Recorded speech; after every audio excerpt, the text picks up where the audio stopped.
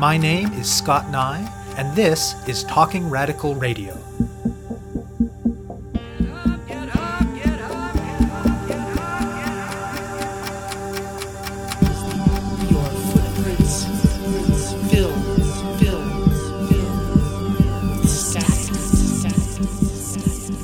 Hello and welcome to Talking Radical Radio, where we bring you grassroots voices from across Canada.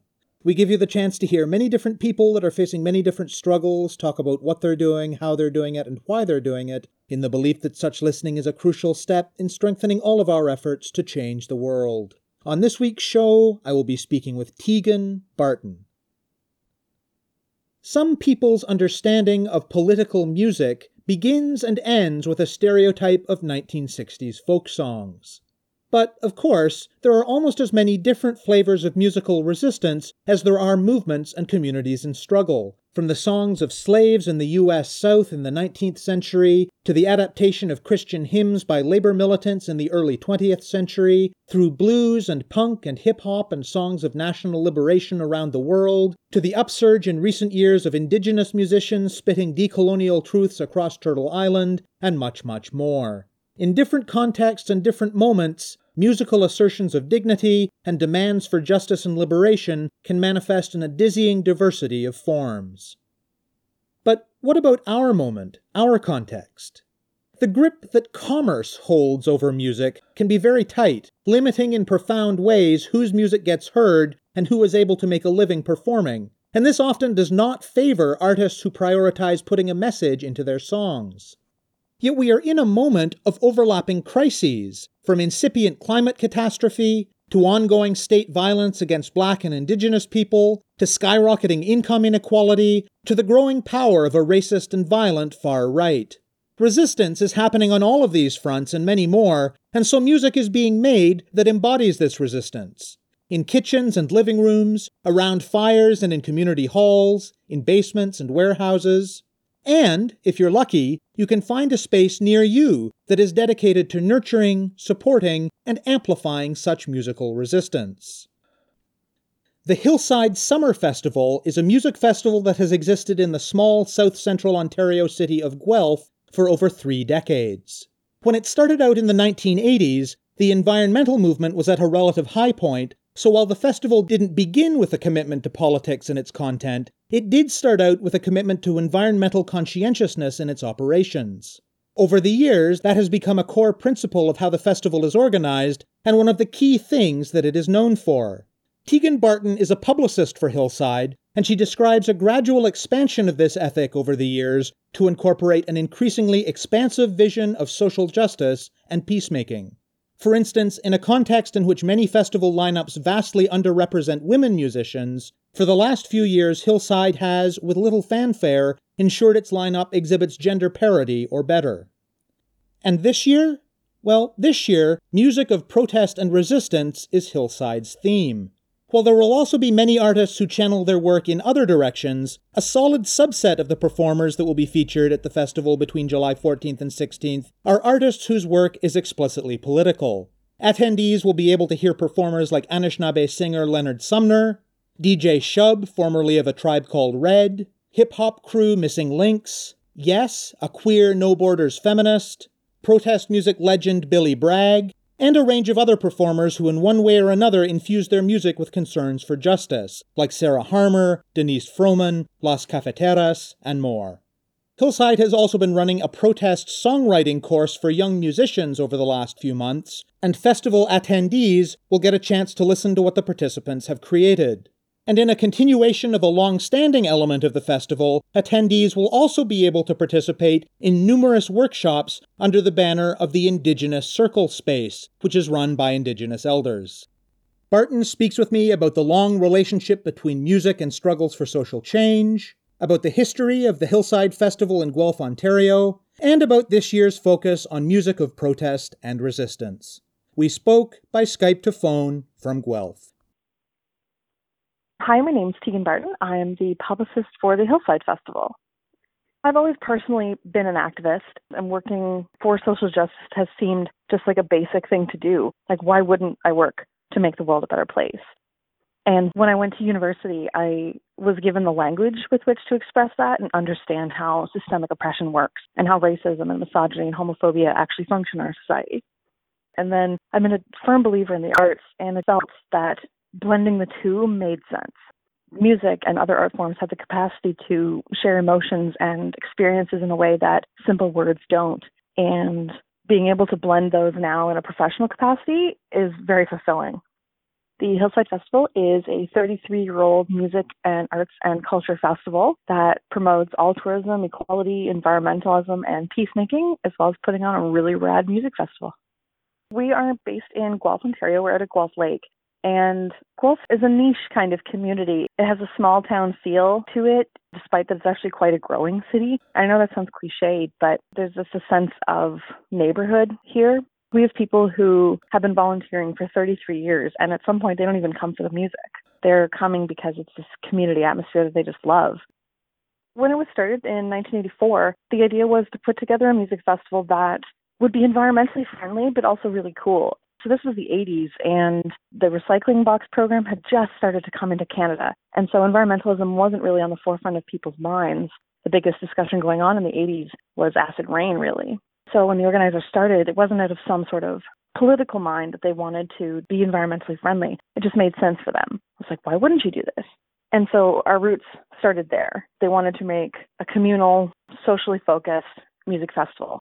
And then in the years since, that's become our core principle. 33 years later, our environmentalism is still one of the things we're most renowned for. And it's one of our biggest aspects of our festival. A great story to tell, actually, is the permanent stage at Hillside. For many years, we didn't have the permanent stage there, and we would just construct it every year. But we knew a couple years ago that we wanted to actually build it. And we wanted it to be a sustainable structure. So it actually has a green roof. But how to do that was the big question, how to pay for it, because we're a nonprofit. And the Bare Naked Ladies actually are super fans of Hillside, and they have a long history with us. They've played with us several times. They actually were hugely instrumental in getting that green roof permanent structure built. It looks like a normal stage. It's quite large. It spans probably 1 meter, 2 meters off the ground. You can fit, I think, almost 70 people on there.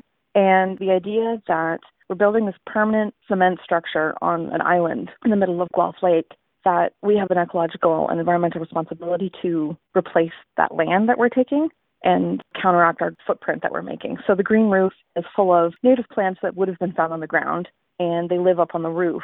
And it helps cool the roof, which helps us use less energy to bring down the heat of the stage, and the plants just grow up there. And once you start caring about one thing, so environmentalism is an access point to caring about social justice. So you have that, and then you can expand it to other ideas, because you already care about the planet. And so you need to care about the people who live in the planet. And it just made sense naturally to evolve that altruism to apply to people as well.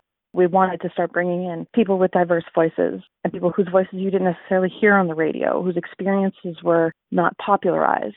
And so that started a trend of bringing in female musicians, non-binary musicians, and artists of color, and just celebrating different voices in music. A lot of music festivals get criticized, and rightfully so, for not having gender parity in their lineups.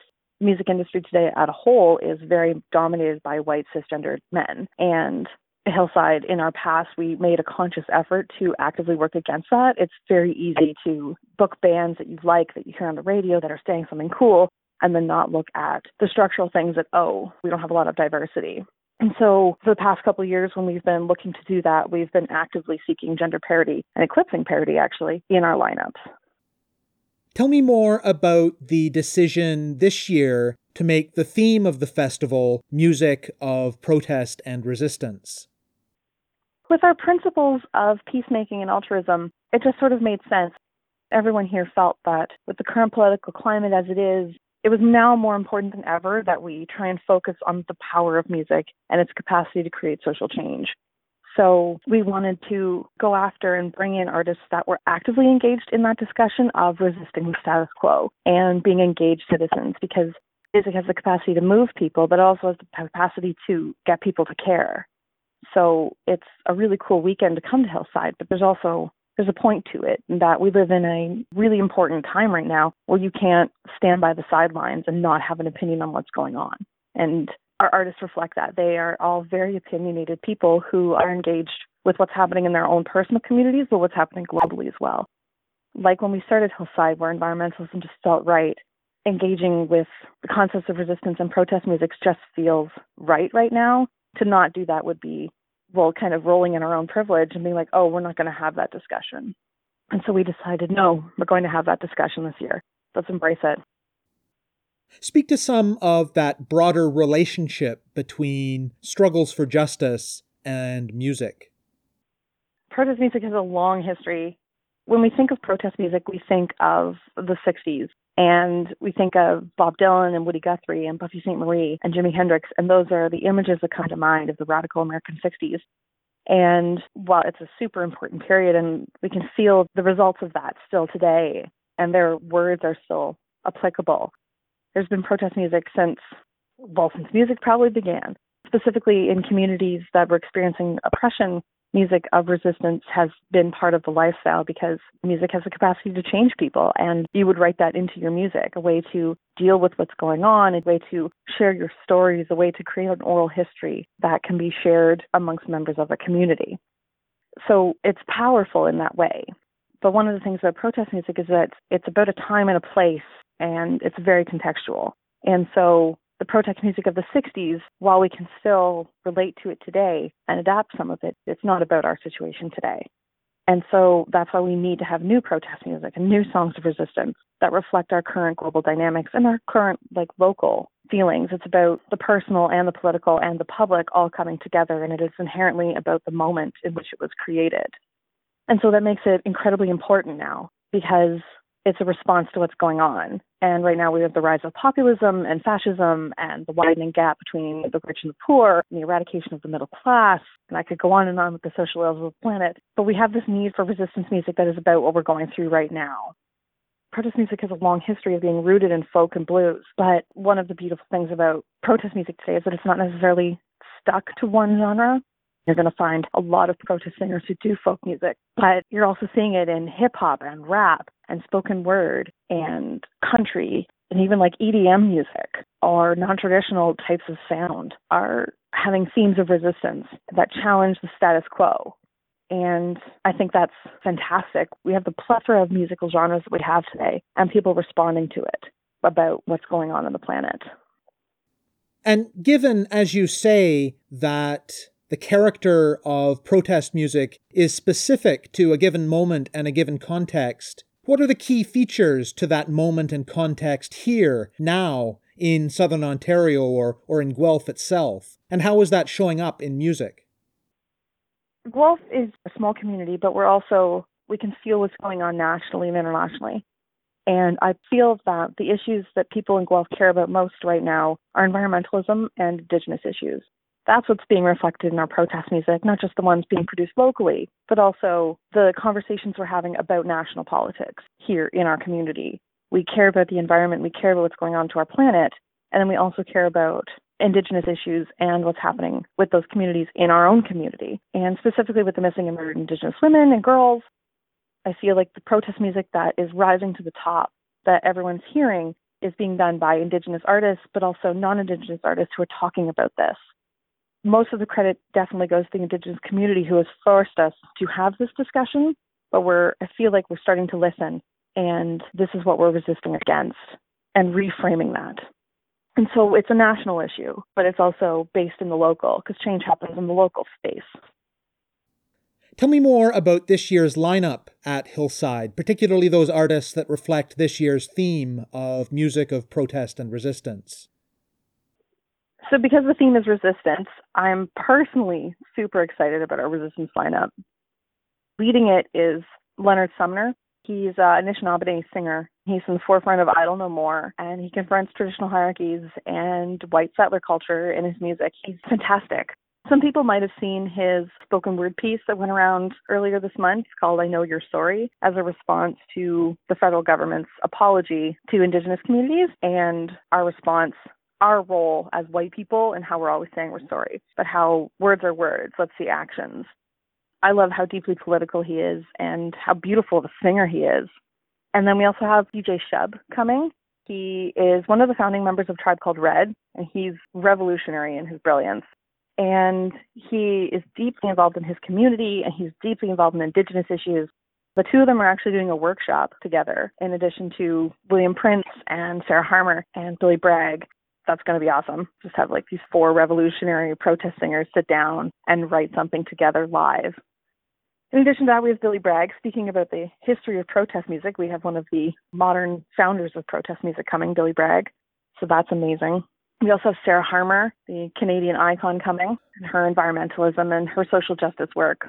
We're very honored to have her coming.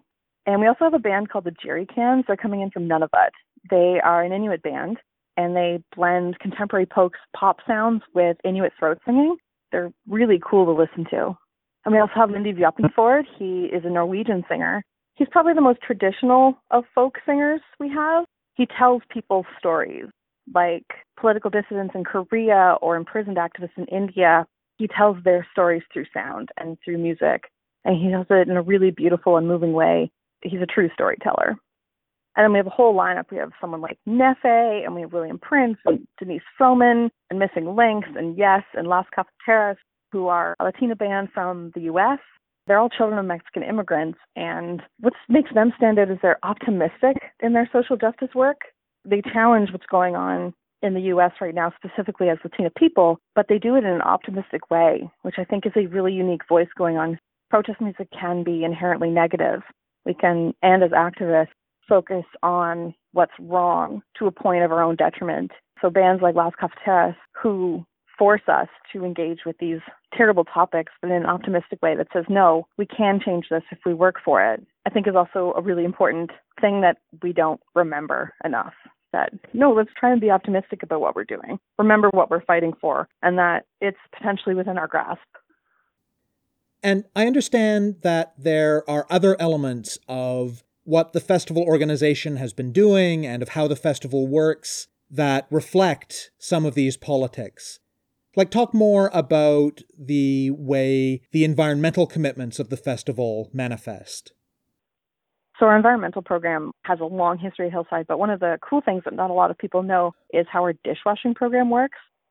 We have a massive volunteer base at Hillside. We have well over 1,500 volunteers. And a big component of that is our green team. The dishwashers work all day in various shifts to wash the dishes at Hillside because we have absolutely no plastics or styrofoams or disposable dishes, cups, knives, cutlery on the island. Everything is reusable and recyclable, and we store it and we use it year after year. So that has helped us reduce our ecological footprint and help reduce waste going to the landfill and just help us being better citizens of the planet. And we do composting on site. It's not accessible to festival goers, but we have this giant pit where we compost everything. And then because we do it once a year, the festival, that's the perfect time for the compost to be turned and ready to go. And tell me more about the workshops in the Indigenous Circle at the festival. So we actually changed the name this year. So it has been formerly the Aboriginal Circle, but in consultation with our Indigenous programmers, we have changed it to Indigenous Circle. So that's really positive. But yeah, so we have a long history with the Indigenous community, and the Indigenous Circle is organized and run by members of the Indigenous community, and it's led by Jen Sherman and Lois McDonald, who are both Indigenous women. And part of the purpose is the spirit of reconciliation, and it's to provide a space for that to happen, and to provide a space for Indigenous peoples and non-Indigenous peoples to come together and listen and hear the experiences of Indigenous voices. So all of the workshops and discussion sessions that are happening there, that is the purpose. It's come learn and come away with hopefully a better understanding of Indigenous peoples and what's going on today. And I understand that the festival organization has been running a protest songwriting course in the last few months. Tell me more about that. Our protest songwriting course has been running for the past couple months. Our class, which is about 7 students, they meet every week, and they've been working together through how to write a song, but how to write a protest song. We've been encouraging them to explore their own personal politics. What is it that they personally care about? What makes them angry or upset? What makes them wish that they could change something about the world? And reflect on how that plays out in their own personal lives, and how to put that into poetic lyrics, but also how to put that to music. Doris Folkens is a local singer-songwriter, and she teaches music. So she taught the music component of the class. And then our own executive director, Marie Zimmerman, taught the protest experience. Marie has a PhD in English literature, and she's deeply engaged in protest music. Like, she knows the history of protest music like you wouldn't even believe. She loves poetry, and she's very articulate, and when she writes, she just writes so beautifully. And so she guided them through taking the personal and putting it into lyrics. And it's been a fantastic program. We're really happy with how it turned out. It's challenged people to confront their own biases. Why is it that they care about those particular issues, but maybe not other ones? And also the history of protest music. There's a history element. We did a little concert in May where the students performed their pieces. And we were surprised at how genuinely powerful these students' songs were. And those students will be performing on Saturday morning here at Hillside. They're going to be performing their protest music. And we have songs about all sorts of different things. We have songs about poverty, and we have songs about sexual assault, and songs about Indigenous politics. Like, one of our students, her name is Mauve. She's an Indigenous performer, and she rewrote the lyrics to "O Canada" and then does a spoken word piece halfway through the piece about what's going on to Indigenous peoples in our country right now. It's incredibly moving, and she has this rhythm to her voice that she sounds like a seasoned professional. It's incredibly incendiary, but it's brilliant as well. We also have Missy Bowman participated. She's a stunning singer-songwriter, and she has a couple pieces about her own personal experiences with domestic violence and being a woman. I'm not normally a music crier, but she's made me cry a couple times when she performs. And it's just inspiring to see these people who are all in their late teens, early 20s, care about the world so much and what's going on in it and put it to sound and then be brave enough to perform that to people. It's really inspiring. I mean, if I could sing, I would hopefully participate, but I can't sing. So, yeah, when we talk about protest music being rooted in the context of now, these students have produced music about now, about what's going on to them now and what's going on now. And so it's been fascinating and amazing to watch contemporary protest music happen in front of us. Because we asked the question, what does protest music look like in 2017? Well, it looks like these students who were brave enough to put their feelings to words and to sound. And I know that another issue that has been subject to a lot of discussion in the context of a lot of different festivals and music scenes in recent years, particularly by feminists, is the question of how to deal with sexual assault and gendered violence in those contexts. What has Hillside done to deal with those issues? That is something we definitely think about. We have a committee that focuses on that, and we have a zero tolerance policy for any sort of gendered violence or homophobic behavior or any kind of oppressive actions that happen. We have staff and security, and all of our volunteers are trained on how to handle that. So we hope that nothing like this will happen, but we do have structures in place if it does happen. And so we have security that goes on in camping throughout the night, and we also have clearly posted things on what to do should you experience an act of violence or should you feel unsafe. And we take the point of view of intervention and action in the moment. And so we want to make sure that everyone coming is having a safe and happy experience. So we have policies surrounding that, and we're very proactive on this issue. We're not going to sweep it under the rug. We're very invested in making all of our Hillsiders safe. So circling back to some of the larger questions related to music of protest and resistance, it seems to me that in a moment like the one that we're in right now, there's more than one way that an event like Hillside could respond. Choosing to sharpen your focus on music of protest and resistance is one way to respond to such a moment, but another way to respond would be to completely go in the other direction and to say, these are important issues, but what we need is a space for relaxation and enjoyment and pleasure and recharging in the face of all of the awful things in the world. Why did Hillside make the choice that it did? Well, first, being able to enjoy something for enjoyment purposes is really important because the idea of self-care is essential. When we're involved in activism and social justice, we need to make sure we check in with ourselves to make sure we're not pushing past where it's healthy for us to go. And we need to step aside and take a break and do something that's not about the politics. That's really important for your own physical and mental health. But saying that, we do have artists who provide fun music that isn't about the politics because we wanted to provide that opportunity for self-care for our people coming. So if you don't want to engage or you need a break, we have artists who are just fun and make really cool music. But with that, being able to say, oh, I just want to have fun is inherently an act of privilege. Some people can't do that. Some people, because of the cards they've been dealt in life, can't take a break from the politics of the world. And it just didn't feel right for us to go with that. We have a responsibility and a platform. And so it wasn't even a choice of whether we should do it. It was something that had to be done. So maybe to wrap up, you can tie together some of the themes that have been winding their way through our whole conversation. What's your sense in general terms of what music brings to struggles for justice and liberation, and what struggle brings to music? I think music can bring to social justice almost literally the rhythm to which we march. There are the songs that bring us together that we can play to experience something collectively. Frequently, when you're in activism, everyone has a different emotional response to a particular topic. And I feel a really good protest song can unite that emotional feeling in the moment with a group of people, and that everyone can experience the anger or resentment or empowerment to do something through that song in the moment. Also, songs can educate people. So many people, specifically ones who choose not to engage with politics, are simply not aware of what's going on. And so protest music and songs that talk about stuff have the capacity to educate them. That's what music can bring to activism. And then on the flip side, what activism can bring to music is almost a demand that music reflect what's going on in the world.